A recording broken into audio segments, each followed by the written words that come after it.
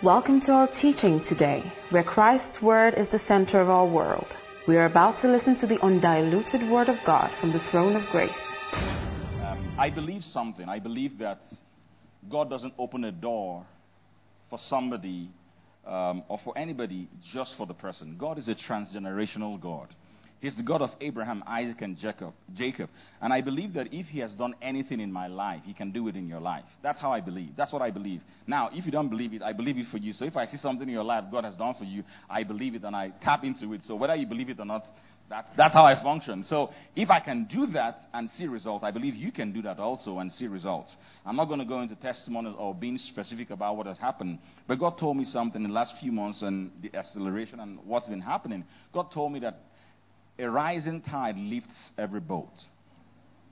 When you see the tide rising on the shoreline, it's not selective of the boats it's going to lift. It's not going to say, that boat has all these 419ers. I'm not going to lift it. Oh, this boat has Christians. Oh, Muslims here. Let's lift this boat. No.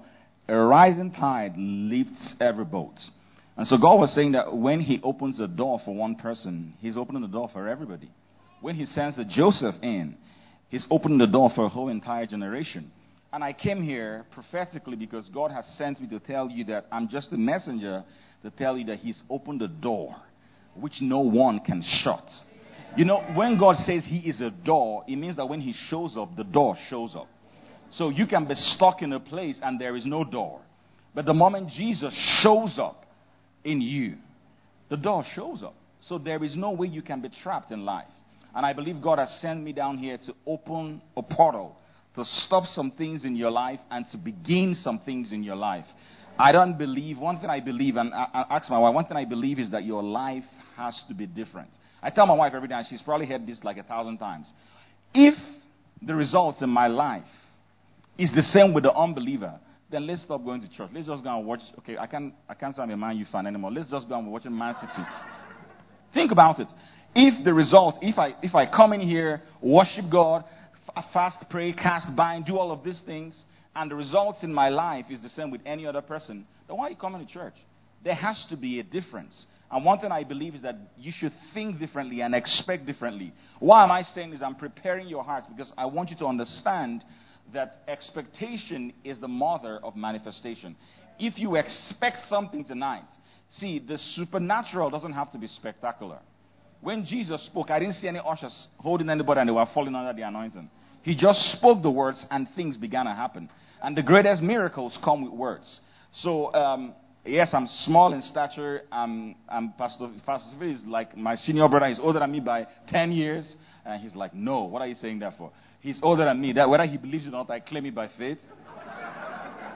No, but what I'm saying is that we might just look young and all of that. But I'm telling you that I believe something. When God takes me and brings me to rooms I don't deserve, I don't think about myself. I think about people that should have been here. And I'm thinking about you guys. And I'm thinking about people around the world that know me and connect with me and I've seen. And I say, God, you're not opening these doors for me. You're opening the doors for everybody I'm going to be connected to. And so maybe you might not be able. But what I'm saying is that it doesn't make sense for you to want to be in the same room with people if you cannot contact the grace. A lot of people were, the woman with the issue of blood said, if I could just touch. So proximity is not connectivity. Because the disciples, everybody, they were on Jesus. But one woman said, if I can just touch. So it makes me understand that you can be in the same room and not have the same grace. And I would rather not be in the same room and celebrate and take pictures and selfies and post than not contact the grace of God in a man's life.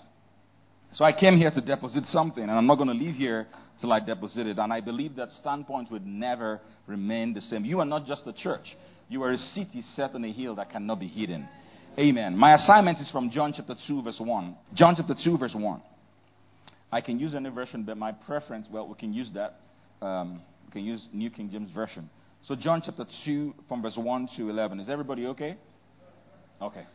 We're going to read from verse 1 to 11. I know most of you know this story about Jesus turning water into wine. And there's something I want to extrapolate from that text because this is the first miracle of Jesus. This is the first manifestation of the supernatural. Amen.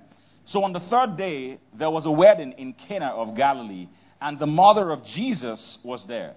Now, both Jesus and his disciples were invited to the wedding. Hold on a second. Everybody say invited. So Jesus and his disciples, you need to understand that Jesus had not performed any miracle at this time, but he still had disciples. But Jesus and his disciples were invited to the wedding. Next verse. And when they ran out of wine, everybody say ran out of wine. When they ran out of wine, the mother of Jesus said to him, they have no wine. Then Jesus said to her, woman, what does your concern have to do with me? My hour has not yet come. His mother said to the servants. So she ignored Jesus and focused on the servants. Everybody say the word servants. She didn't say master. She didn't say boss. She said servants. Whatsoever he says to you, do it. Everybody say do it. Now there were set there 6 water pots of stone, according to the manner of purification for the Jews, containing 20 to 30 gallons apiece. And Jesus said to them, fill the water pots with water. They were water pots, but they didn't have water. And Jesus said, fill the water pots with water. Isn't it amazing how you can be designed for something? I didn't see this. It's just the Holy Spirit just dropped it in my spirit that you can be designed for something, but not full of what you're designed for. They were called water pots, but they didn't have water. And this is how it is in the realm of the spirit, where you are supposed to be prosperous. And you are supposed to be healed, but you're not full of healing. And you're not full of what you're supposed to be full of. The Bible says, Christ in me, the hope of glory. Which means everything Christ is in you. But are you manifesting what is in you? You are a water pot, but are you full of water? And they filled them up to the brim. Verse 8. Then he said, draw some out now and take it. It's very important to note that they didn't just fill the water pots. Jesus said, fill it to the brim. Fill it till there's no more space for contamination. Fill it till there's no more space for impurities. Fill your life till there's no more room for doubt. Fill the water pot. And he said, draw some out now and take it to the master of the feast. And they took it. When the master of the feast had tasted the water that was now made wine and did not know where it came from. Listen to this. But the servants, listen, this is why it's good to serve. The masters never know the secrets. The masters didn't know how it happened. The servants knew how it happened.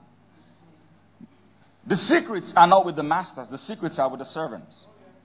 The Bible says, but the servants who had drawn the water knew.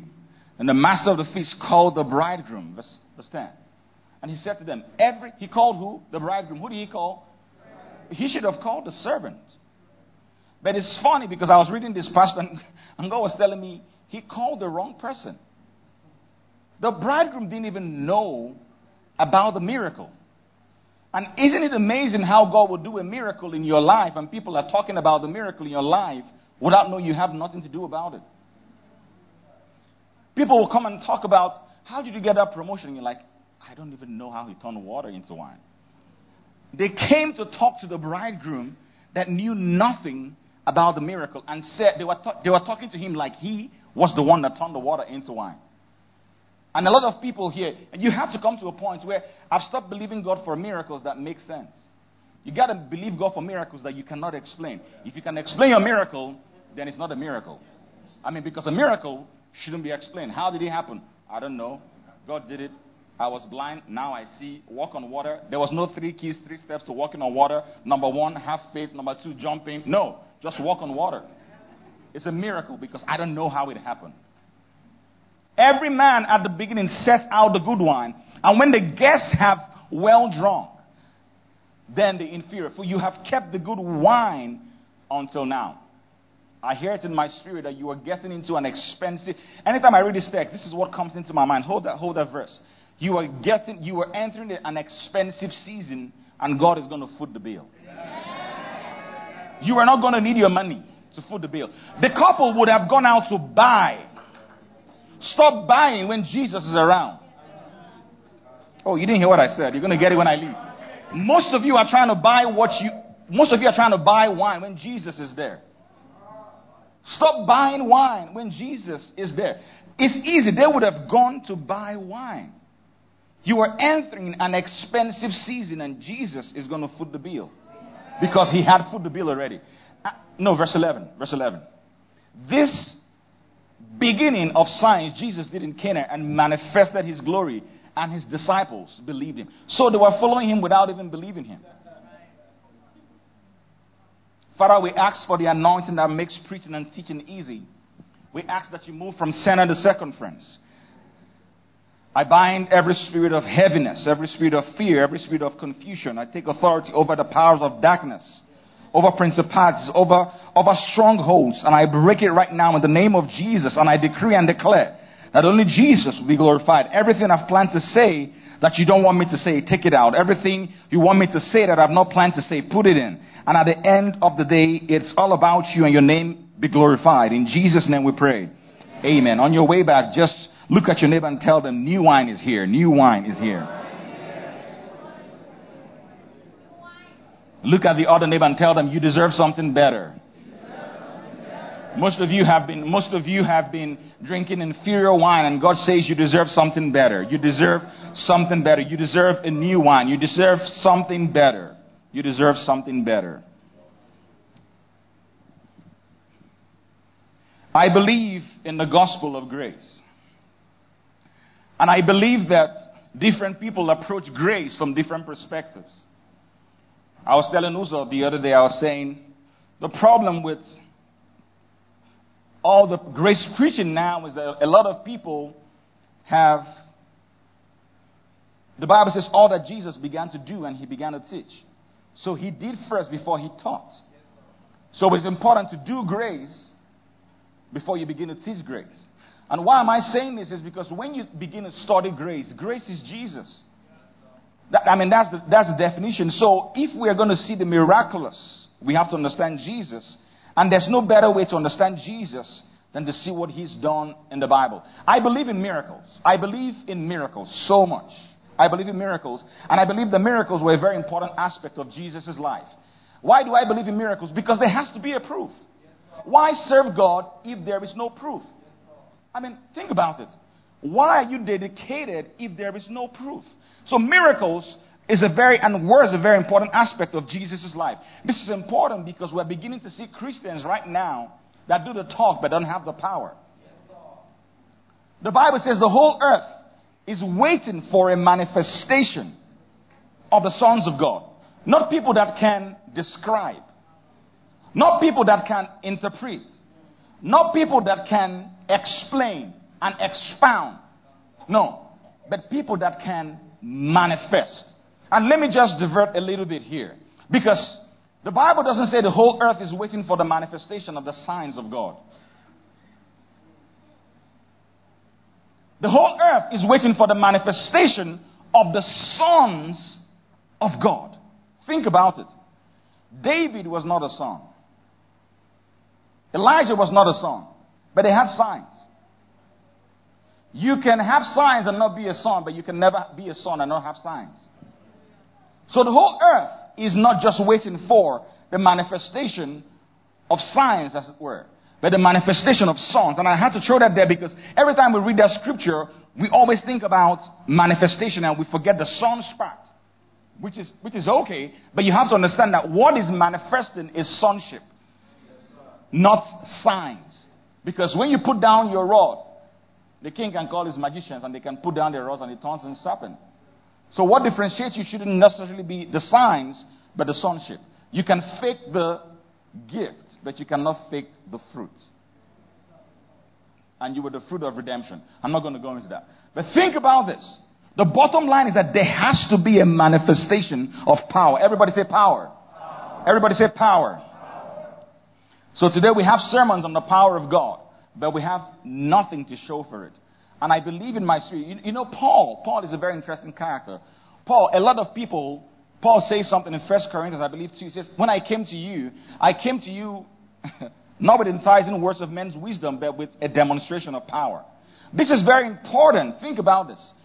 A lot of theologians all agree that Paul was a great writer. He could write demons from a prison cell. He could write demons out of churches. He could write 2/3 of the New Testament. But when he came to speaking, there are conversations that Paul wasn't a good preacher. Peter could preach 3,000 people in one day. Paul, Acts 20, Paul was preaching and people were falling down and dying. No, this happened for real. What's his name? Is it Eutychus or somebody? Yeah, UT died. UT fell from... But you know the funny thing, Pastor Phil? I would rather be in a boring church and the man has power to raise the dead than a man that is exciting and has no power. So think about it. So Paul didn't have all the words. He was probably very, very...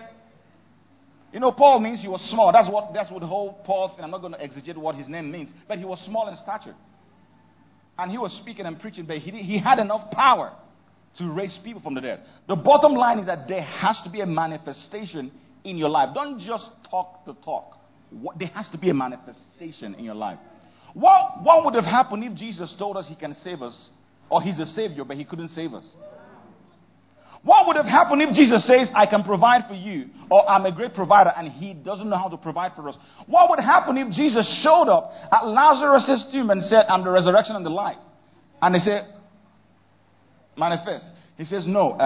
In fact, they told him you will manifest. He said, no, we're doing it now. And most of you will say, oh, that's why I like you. That will manifest later, not now. No, Jesus said, I'm going to do it now. I'm going to do it now. You're the light of the world. I want to see now. You're the great provider. I want to provide. I want it now. I don't know about you, but there are times where you need a now in your life. There's a difference between procrastination and patience. One is God is waiting for you. The other is you are waiting on God. And one is detrimental. It's okay for God to wait. It's okay for God to be waiting on you. But is it okay? It's okay for you to be waiting on God. But when God is waiting on you, it's a different ballgame altogether. That's procrastination. And so I want to see the power of God manifest now in my life. Because the power is here. And the power manifests in different ways. There has to be power. Most of you, see, the only difference between where you are and where the enemy thought you were supposed to be is the power of God. Because God saved you from that auto crash. God protected your life. He provided for you. These are demonstrations and expressions of God's power. Some of you are married to a miracle and you don't even know it. Some of you are working a miracle job and you don't even know it. Some of you are driving a miracle and you don't even know it. Some of you are wearing a miracle. Some of you ate a miracle this morning and you don't even know it. Because you've gotten so used to God that you don't even know that what God is doing for you, it's a manifestation and it's a miracle. Never get so used to God that you begin to use God. You are living a miracle and you don't even know it. So when you begin to look at this text, there's a lot you can extrapolate from this text that can help us, because the law of first mention says the first controls the rest. So I can understand the purpose, the pattern, the principle, the premise of miracles and how it's supposed to work. And there's so much. I can preach in this for 1 year. There is so much in this one miracle that you don't even need other miracles. There is so much in this one miracle that you don't. If no miracle was ever recorded, that will be fine, because every miracle is packed in this place. And because of the time we have, I'm going to unpack 3 concepts from this verse, from this chapter. 3 concepts. The first, I can shout, I can jump, but I believe in writing notes. The first concept is the concept of the invitation. Everybody said the invitation. So if you're writing notes, write it down, the invitation. This is very important, and let me explain what I mean by the invitation. You need to understand that Jesus was invited to a party. Let that sink. Jesus was not invited to heal the sick. Jesus was not invited to cleanse the lepers. The first miracle of Jesus was invited for a celebration, not a situation. Most of you only invite Jesus when you have a problem. When you have a pity party, then you begin to fast and pray and do all. No. The first miracle, Jesus was invited not because of his power, but because of his presence. They didn't want to see Jesus' power. They just invited him to come and chill and just fellowship. They invited to give him food, drink, just sit down and relax. They didn't need anything from him. See how the supernatural starts. Most of us, when we need the miracle, is when we are stranded. Say, Father, manifest. God say, where were you? But the law of first mention is showing us something here. That they invited Jesus when they had a party. So my question to you is, when do you engage Jesus in your life? When you have a crisis? When you have a breakdown? That's the only time Jesus shows up.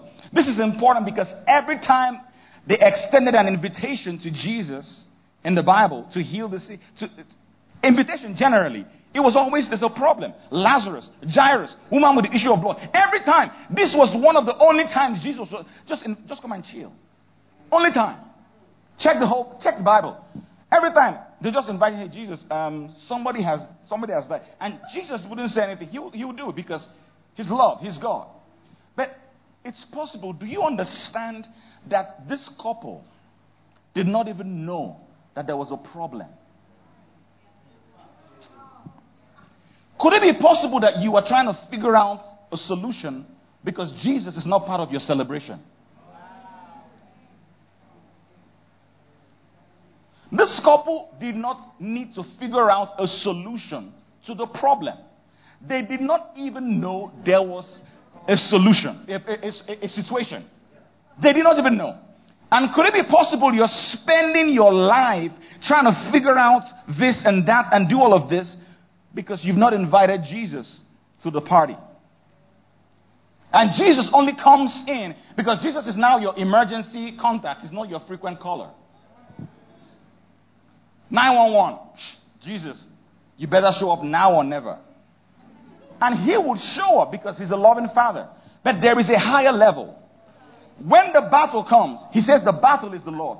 When he wins the battle, the glory belongs to God. When you are celebrating, he wants to be part of it also. He doesn't just want to be part of the good days. He wants to be part of the good, the bad, every time. See, that's what it means to give your life to Christ. You have no life. So whether it's good, bad, it doesn't matter. He is responsible for everything. So when you have the battle, he's responsible for it. When you have the victory, he's responsible for it. He gets the glory, he gets the battle. Whoever gets the battle gets the glory.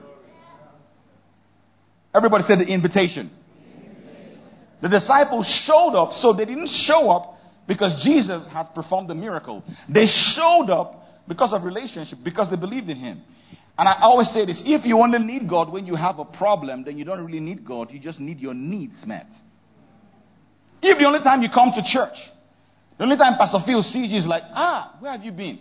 He said, no, but now I need this promotion. Now you come to church for the seed faith. No, you don't need God. You just need your needs met. And God doesn't want to be a means to the end because he's the beginning and the end. So when he's a means to the end, he comes halfway. He's your transportation to your destination. He doesn't want to be the means to the end because he's the beginning and the end.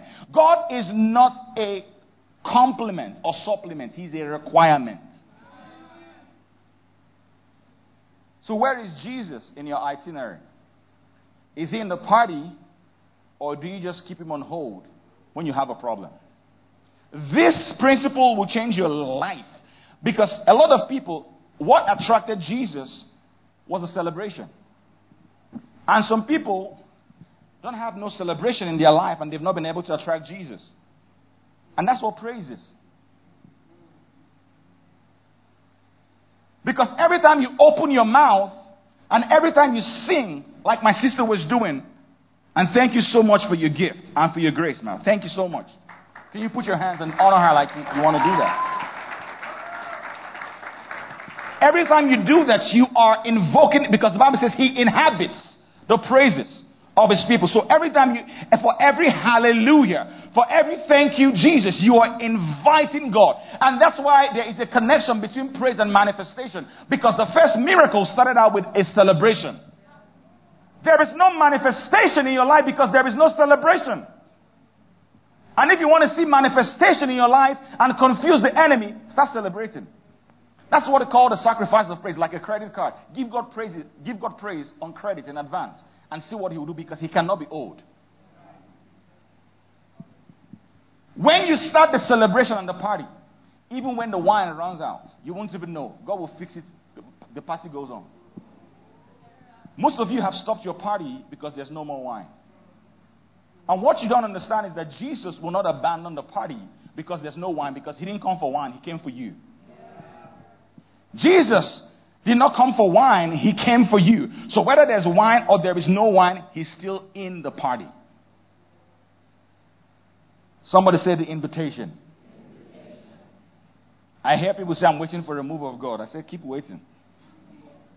I would rather move with God than wait for a move of God.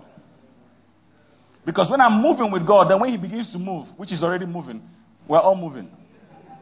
But people are here waiting for the move of God. No, I want to move with him whether it doesn't matter where. I just want to move with God.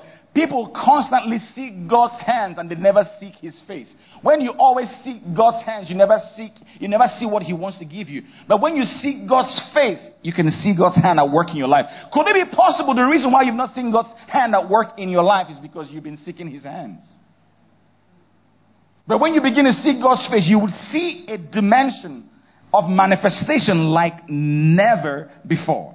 And I'm saying this because a lot of times when we talk about the miracles and the manifestation of what God wants to do in our life, the first thing we talk about is this is what happens and that's fine. That's fine. There's a precept. There are principles. But the invitation of telling God and remembering that there is a God when things are going well is very important. This is where praise comes in.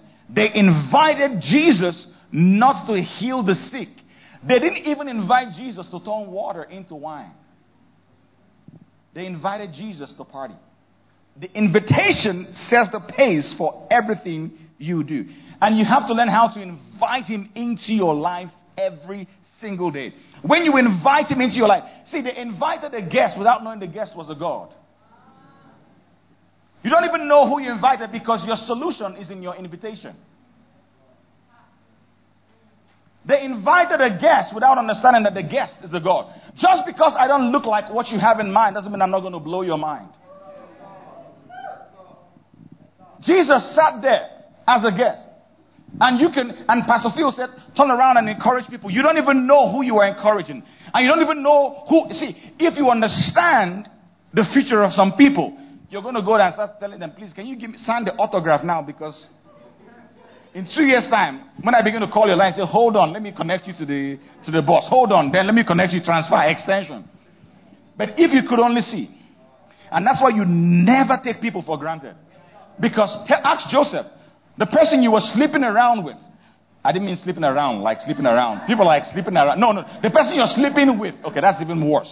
The person you're sleeping in the same prison with. That's even bad. But you know what I mean, right? I'm just joking. But look at Joseph, the chief butler and baker. He woke up with them. And what he didn't know was that God would place the next level of your destiny in the mouth of an ex-convict. Look at what God would do. God was not concerned about Joseph's condition. He was concerned about Joseph's connection. And most of you are like, why am I here? Father, pray. God's like, hey. This thing is not going to change. I didn't bring you here so that you feel good. I brought you here so that you can connect. So he stopped focusing on his condition and focused on his connection. And I'm not preaching on Joseph today. But I'm just telling you that God knows and your steps are ordered. You don't even know who you're seated beside. They are more than just a standpoint member. They are more than just a guest. It's more than just a preacher. It's more than just a pastor. It's more than just a pastor. It's more than just a church. You don't even know where you are. And the problem with people is that there's always opportunities. I heard somebody say that everybody gets the same opportunity. It's just that nobody has the sensitivity to tap into the same opportunity. And when you see people there, it's because they have the foresight to recognize, that's an opportunity. But other people because opportunities are not dressed the way they want it to be dressed. Your opportunity is in the same situation as you are. And you're thinking, no, I want an opportunity there. I don't want an opportunity here, without knowing God demoted some people so they can come to your level, so they can be elevated.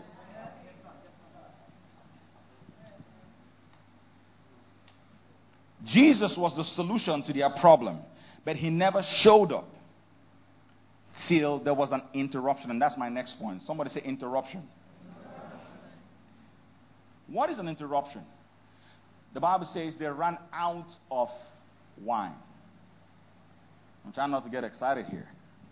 They ran out of wine. So there was an invitation, and there was an interruption. An interruption is when what is supposed to be running, when you run out of what is supposed to be running in your life. An interruption is when you begin to make plans for what you never planned for in life. An interruption is when your current condition does not match your preparation and expectation. An interruption would always happen. Things you did not budget for. And maybe you're living through an interruption. And God sent me down here to let you know that what man calls an interruption, God calls divine intervention. Because hear me and hear me, friend. Because they would never have known that Jesus was in their midst if they didn't run out of wine. Never. And sometimes God would allow things to run out in your life because he wants to show who he is. They would never. Jesus would have come to, think about it. He would have come to the wedding. After the wedding, he would have gone, and nobody would have known that he was Jesus. But sometimes things have to run out in your life for you to understand that there is a solution in your midst. Interruption. What man calls an interruption, God calls divine intervention. Could it be possible? See, till you run out of wine, sometimes you would never run into Christ. And sometimes God would, because Christ really is the wine that was crushed. And I don't want to go into that. Because Christ was the wine that was crushed. So what you don't know is that Jesus was turning water into wine, which was symbolic of himself that was crushed and fermented overnight, 3 days. And here he was turning water into wine. And he was the wine himself, and he was turning water. That's why the first miracle was turning water into wine. The first miracle of the law of Moses was turning water into blood. Judgment and celebration. Here was Jesus saying they would never. What you don't understand is that Jesus was an interruption. He had to interrupt the old covenant and the old wine to introduce the new covenant and the new wine. And most people don't understand that the reason that there is an interruption in your life is because God wants to bring about an introduction. You want an introduction, but you don't want an interruption. How can you tell God to change your life when you don't want to change your plans? How can there be an introduction in your life? How can there be a new when you don't want to get rid of the old? He gets rid of the old covenant that he might establish the new. Jesus was the interruption. Jesus, this is the type and the shadow of Jesus, because we had run out of wine. We had run out of stress. We had run out of energy. We had run out of labor trying to keep up with the law. And here Jesus interrupted everything and turned water into wine.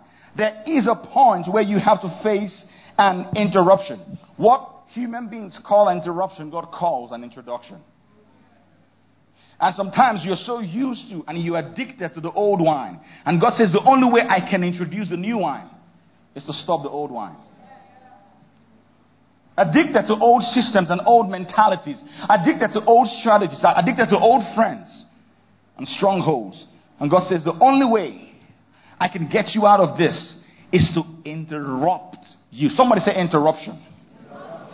Some of you need to stop asking God for manifestation and start asking him for interruption. I'm telling you, it sounds counterproductive. But when you see, we would never have Jesus if there was no interruption. Because Jesus was more than just a manifestation and revelation. He was an interruption to the law. He was an interruption to the old covenant and relationship with God. And some of you want the new wine, but you won't get rid of the old wine. And Jesus says if you're going to experience the new, then there has to be an interruption. Somebody say interruption.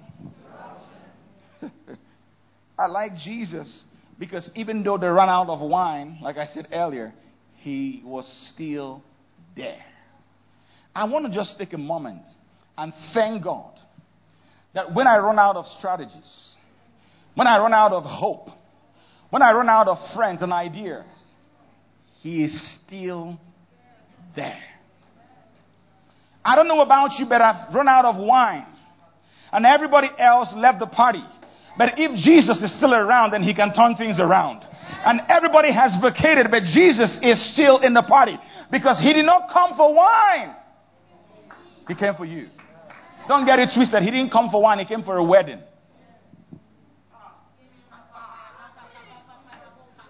He came for you. And that's what the new covenant and the new wedding and the new relationship is. He didn't come for wine. He came for you. And I'm speaking to somebody here.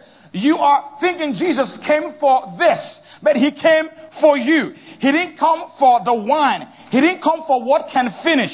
He didn't come for what can be depleted. He came for you. And that's why he would never leave the party just because there is no wine.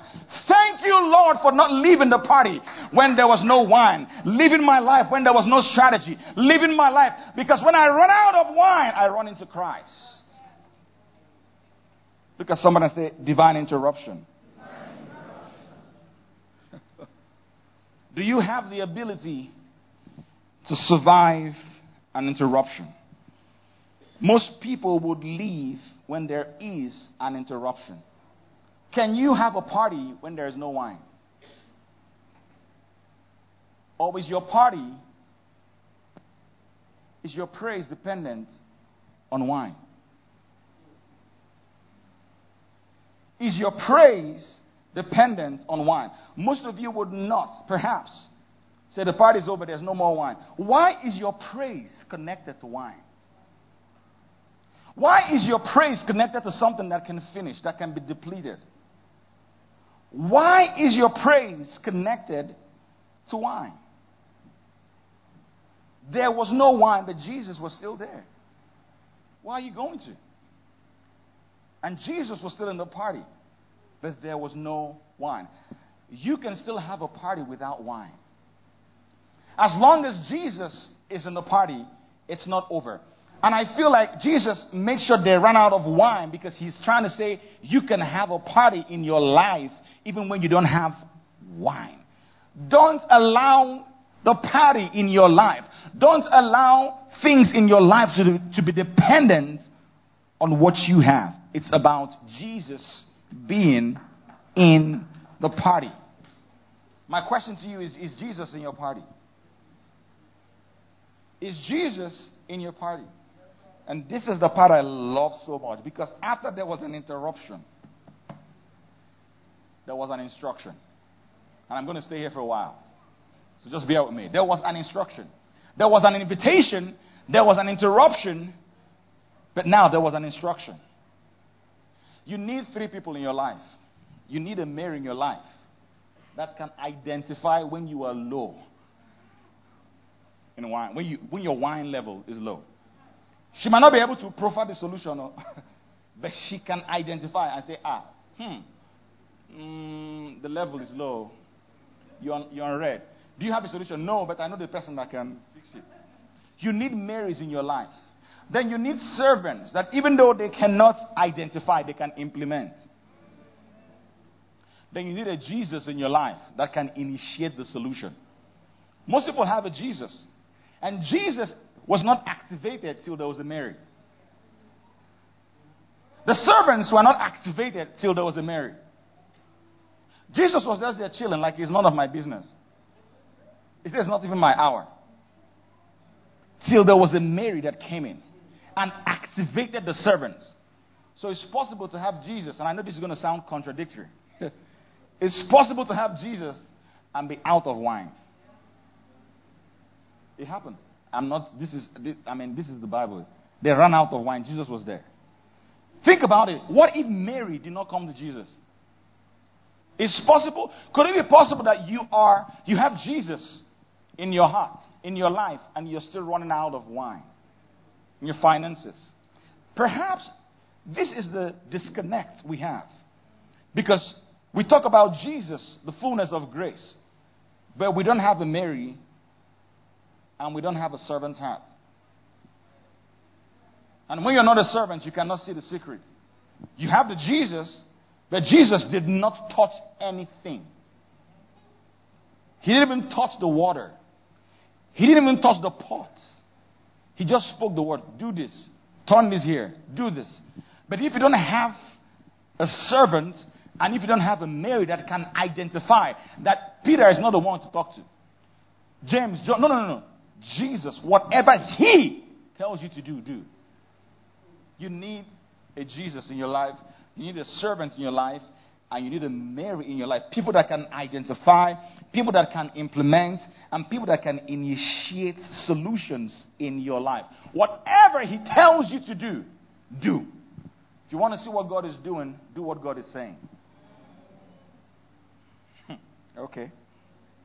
If you want to see what God is doing, then do what God is saying. People want to see manifestation, but they don't want to have instructions. If you're not ready to take instructions, then you're not ready for manifestation. Whatever he tells you to do, do. Grace does not exempt you from obedience. Whatever he tells you to do. Peter, walk on water. Are you the one? Yes. Come. What if Peter started going? He says, come. What if Peter started going back? He would have sunk. If he went sideways, he would have sunk. He says, come. And that was the direction where the miracle was happening. Jesus was there. So think about it. Whatever he says to you to do, everybody say do. I wish you can understand the power. Obedience is better than all your seed faith. I wish you can understand the power of instructions. Whatever. Instructions is what converts an interruption to a divine intervention. Whatever he tells you to do, do. Don't tell God to order your steps if you're not willing to step into what he's ordered. God, order my steps. God says, what am I ordering? I've ordered it, then you don't want to step into it. Whatever he tells you to do, do. If you want to see what God is doing, do what God is saying. Instruction is what converts an interruption into a divine manifestation. You are at the mercy of one instruction. Mercy. Time would fail me. And I don't like talking about because of the streaming, and I don't share testimonies. But my wife is going to bear witness. God would give me crazy instructions. Crazy instructions. And crazy, for some white people, is crazy, but for Africans like us, it's normal. So my wife being a white woman, even though she's a black woman, but as a white woman, she has a white mentality. Like, what are you doing? I said, God said we should do this, so we're doing it. Crazy instructions. I've done things that people are like, what is wrong with you? I remember somewhere we were in the U.S., and I was with Pastor Biodun, and I did something crazy with Pastor Kion. And Pastor Biodun laughed and said, are you Nigerian? That was the first time we met. He said, are you Nigerian? I said, yes. He said,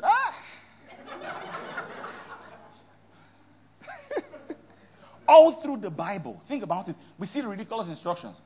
What is the strategy to defeat? March around the walls. Around, just be going around. Don't say film, just march around the wall. No. Sometimes we don't understand it. Think about it. Most of you say, Father, it's a confession now. How can we just be talking? Do you think that the enemies were just, they were saying all things. Think about what would have been happening. Every day, the doctor tells you, take this medication, you will improve on the 7th day. So I'm not seeing any manifestation. Just be taking it. Say, doctor, something is wrong with you. I need to see a manifestation in the 2nd day. God says, keep walking. They did not see a crack on the 1st day, on the 2nd day, on the 3rd day, on the 4th day, no crack. Say, Moses, come, just come. So, did you fast when you heard this word from God? He said, well, there's a reason why I'm asking this question. Because we've been walking this under this song. The 1st day, 2nd day, 3rd day, 4th day, no crack. Think about it. Instruction. Naaman, jump into the pool. Naaman say, me, jump into the pool. Me that have like pools everywhere, jump into the pool. No, you're not a prophet. Think about it. Let down your net. Say, Jesus, I thought you were sharp. How can you be telling me to be letting down my net? Don't you know that fish? Come on, you say a fish. Okay, you're a carpenter, no wonder. How can you be telling me to launch out? Don't you know that fish, you catch fish in the night? This was the wrong season. And that's a different sermon. I preach it. That's a different sermon where God would give you something out of season. God waited till it was out of your exposure, education, experience, everything. He says, now you're ready. Sometimes the reason why the miracle has not happened is because it's still in the night. Because when he does the miracle, you're going to say, I told you. If you had fasted, I told you on the 30th day the heavens open. No 30th day here. God is going to wait till your 30 days, 40 days. When you're eating full amala, God will say, now I'm ready for the manifest. Let me see what you attribute to the miracle. Cast your net. He said, but we have toiled all night. See, God, jeez. Don't change your boat. Don't change your net. Don't change your confession. Don't change everything. Just obey. You are at the mercy of obedience. There are times God will tell me to sow some. My wife knows it. I'll just be sowing. Specific, not. I say, God, what a figure. What figure? Ask my wife. My wife says, if I was the only one, I would have given my children school fees. She's the one I said, are you sure you heard God in this thing? Because the account. And I'm not the one that manages the money, so I don't see the money. I just be saying, let's just be releasing. She'll be saying, we can't release, because there's nothing to release now. I said, there has to be something. And ask her, every time something will come in. She will some days she will believe my anointing, other days she doesn't believe it, so I don't know. That's how we talk, don't worry. Think about it, the widow of Zarephath. Feed me first. And Peter, he says, launch out into the deep. He didn't change nothing, just change the direction. The same boats. The same people. The same, just launch. Think about it. To the other side. And the moment he released the word, all the fish came. Whether it was season or out of sea, it doesn't matter. There is a voice that inanimate object hears. I said everything has an ear for the word of God. This speaker has an ear for the word of God. The bulbs, the camera, they have an ear for the word of God.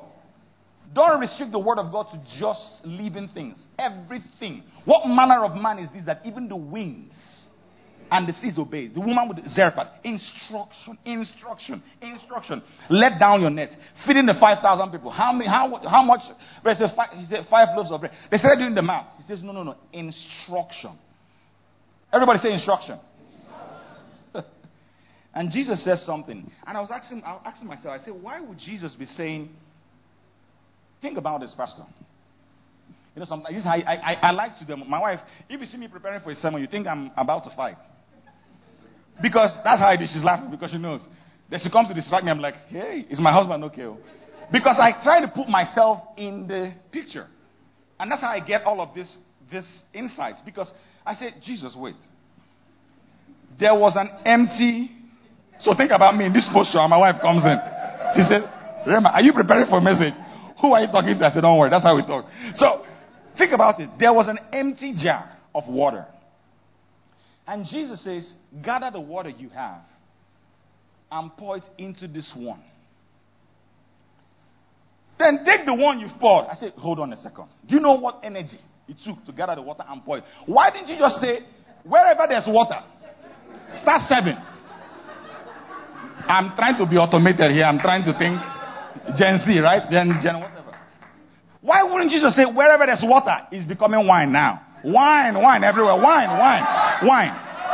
Think about it. Why are you stressing us to be carrying servants, carry the water, pour, move it, take, give? What's all this take? Why? They were taking, they were giving, they were pouring, they were putting. It was still water. Why? Just say wine. Simple. These are the type of questions I ask God. It's like, this guy. But I think that God was trying to show us that sometimes when you begin to do all of this, God wants to know if you can still believe me. Can you trust me when you can't trace me? Can you trust me when it doesn't seem like anything is happening? Can you trust me? Can you serve and nothing is happening? He kept pouring. For what? Jesus. What they did not understand is that for every ounce of water they poured, that was an ounce of wine they were about to get. That's right. What you don't understand, perhaps you were serving, you're pouring water. Perhaps you were giving, you're pouring water. Perhaps you're sowing, you're fasting, you're believing, you're praying, you're studying, you're pouring water. What you don't understand is for every ounce of water you pour in, it's about to turn to wine. For every water, see, while you're waiting on, God says you have not qualified for the wine season because you have not handled the water season well. Most of you have not handled the water well, so you've not qualified for the wine. Most of you cannot even serve water. Can I have a bottle of water, please? Think about it. Now, this is fresh water. Somebody can drink it. The water we're talking about was dirty water, cleaning your feet, purification. You're about to enter into the temple, they say clean. You carry this water, and you're giving the water to your boss to drink. Something has to be wrong with you. You know the water is dirty. You know, some of us say he turned water to wine. They gave it. No, dirty water. And that's a message on its own. Because of the faith the servants had. You pour water in. You saw the water. You took the dirty water and said, go and serve the water. The reason why you have not seen wine is because you've not served water. Most people might never see wine in their lives because they always want to serve wine. But God says the miracle comes in the service. While they were serving the water, it became wine. And God is saying that if you want to see, think about it. If they had wine, they would serve it like, this is wine. But they served the water, believing that water they were serving was wine. And the way you serve it determines what it becomes. I'm telling you. The way you serve Jesus never focused on what they lost. Jesus did not mention the word wine once. Your problem is that you're looking at what you lost, not what you have. Jesus never said, hey, we don't have wine. Wine. So, wine. No, he didn't mention the word wine. He forgot about whatever you don't have, you don't need. I said, whatever you don't have now, you don't need for the next level. Whatever you lost is not necessary for what is next. Whatever you've lost is not necessary for what is next. Jesus looked at don't despise what you have because it doesn't look like what you want. Don't despise your water because it doesn't look like your wine. Because your wine is in your water. As long as you have water, you can always make wine. As long as you have water, the water of the world, you can always make wine. The problem with people is that they despise the water. It was sitting around. They were looking for wine, but the water was sitting around. Think about it. Jesus did not say wine. No, he used what they neglected to give them what they wanted. He used what was around to give them what they wanted. He says, hey, you guys want wine? I'm not going to bother you about wine. I'm going to start with what you have. Everything you need for the next level, you have now. Don't despise the water because it doesn't look like the wine. I know I'm speaking to somebody. Don't despise the job. Don't despise the service. Don't despise the church. Don't despise the department. Don't despise that idea. Don't despise that thing God has given you because it doesn't look like wine. The moment you begin to serve it like wine, it becomes wine. The transformation happens when you begin to serve it. Stop talking about the wine and start talking about the water you have. Stop talking about what you lost and start talking about what you have. Your miracle is in your water.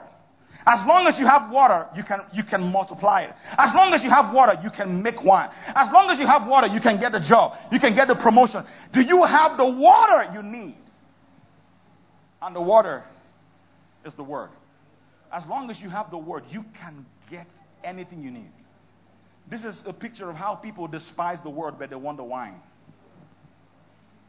They want the celebration, but they despise the water. And Pastor, do you know something? I know I've taken all the time, but do you know something? They had the jars where the wine were. that was now empty. But they had the jars where the water was that was now full, because they had filled the jars with water. So now, think about it with your pictorial license. That means in this wedding, there had to be some wine jars that were empty. And now there is this 6 pots of water that was full. And I began to think about it. The empty and the full. The empty and the full. And God says, just because you were empty in this area doesn't mean you are empty in every area. Just because you are deficient in one area doesn't mean you're not sufficient in another area. Don't define yourself because you're empty and you don't have wine. You still have water. The best way to be efficient is not to focus on what you're deficient in, is to focus on what you're sufficient in. They did not have wine. So they had empty jars of wine. But they had full jars of... It's very easy to look at the empty jars of wine.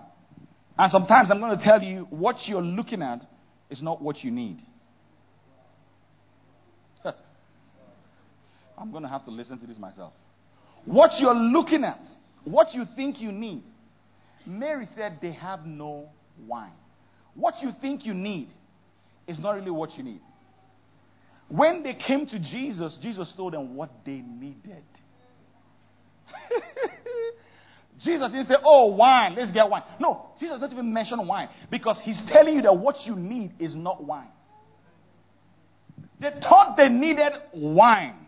But Jesus is saying, no, what you need is water. If you have the water, then you can always turn your water into wine. And I'm telling you, friends, that what you need is wine. It's water. Jesus did not change the state, because water and wine has the same state. It's liquid. He changed the taste. God doesn't want to change your state. He wants to change your taste. And people are going to look, what do you mean by that, sir? People are going to look at you and they will see something different about you. They say, is it the same, Pastor Fred? Because you taste differently. It's the same liquid state, but it's now a different taste. Is it the same, Pastor Phil? The same standpoint? How? Because when Jesus turns everything around, it's the same liquid, but it's a different taste. And some of you don't need to change your state. You just need to change your taste. Jesus didn't make it vapor. He didn't change it to ice and solid. No. He changed the taste of the liquid. If they had given that wine to any other person, I believe it wouldn't have turned. If they had given the water, I believe it would never have turned to wine. Because Jesus gave them instructions. Give it to him. If they had given it to the bridegroom first, you know, sometimes people like us, they start saying, hey, it's turned to wine. Jesus. Where's the person? You've forgotten the instruction they gave you. You go straight and you're not giving the guy poison water. But think about it. He says, whatsoever he says, do. And they follow that instruction. He says, give it to the master of feast, of the ceremony. And they gave it to the master of the ceremony. And he tasted the wine. I don't know where the miracle happened. Some theologians actually said this. They said that Jesus changed their palate. He didn't change the wine. That's a different conversation. That Jesus changed the taste in their mouth. He didn't really change it to wine. There are different schools of thought. But I want you to think about it from the depths of your heart. Jesus can turn your water into wine. And if it had gotten into the hand of the wrong person, it would have not turned to wine. Think about it. If it had gotten into her hand, it would have still been water. But when it came into the right hands, it turned to wine. My prayer for you is that God will put you in the hands of people, that where other people see water in your life, they will see wine. Every other person saw water, but when it came into the right hands, it became wine. My prayer for you is that where other people see water, where every other person, God would locate you and connect you to people that would see the wine. You just need one person to see you as wine in your life. One person, if you can find one person, you don't need, you need key people in your life. Key people are people that have the keys to the next level in your life. That's what I call key people. You don't need everybody to like you. You need one person that can see the wine in you where other people see the water in you. Can you see the wine in you? Pastor Angie, do you know that whenever you're serving, and this is people in ministry, when you're serving in ministry, you would always see yourself as water. But when people taste you, they would always taste the wine. I'm telling you this because they told me this. Pastor Phil, you would always feel incompetent. You will always feel deficient. You will preach and preach and preach, and you will go back and say, what did I just say? Why didn't I say this? Why didn't I say this? And you will always feel like water, because God will make you see yourself as water to keep you humble. But He will make them see you as wine so that they will value you. You will always see yourself as water. As you're serving, you're always, I'm serving water. I could give them wine, but I have water. Because God wants to keep you humble. Because if you start serving wine, you begin to see how expensive you are. And it gets into your head and gets into your heart. But God would always make you see water when you're serving, but make them see and taste wine when they are drinking. Isn't it amazing how people can see water and another person can taste wine? Because they would never value you. He's talked about the superior wine. Think about it. But they gave him dirty water, and Jesus made that dirty water superior wine. And the miracle of this is that the couple did not even know.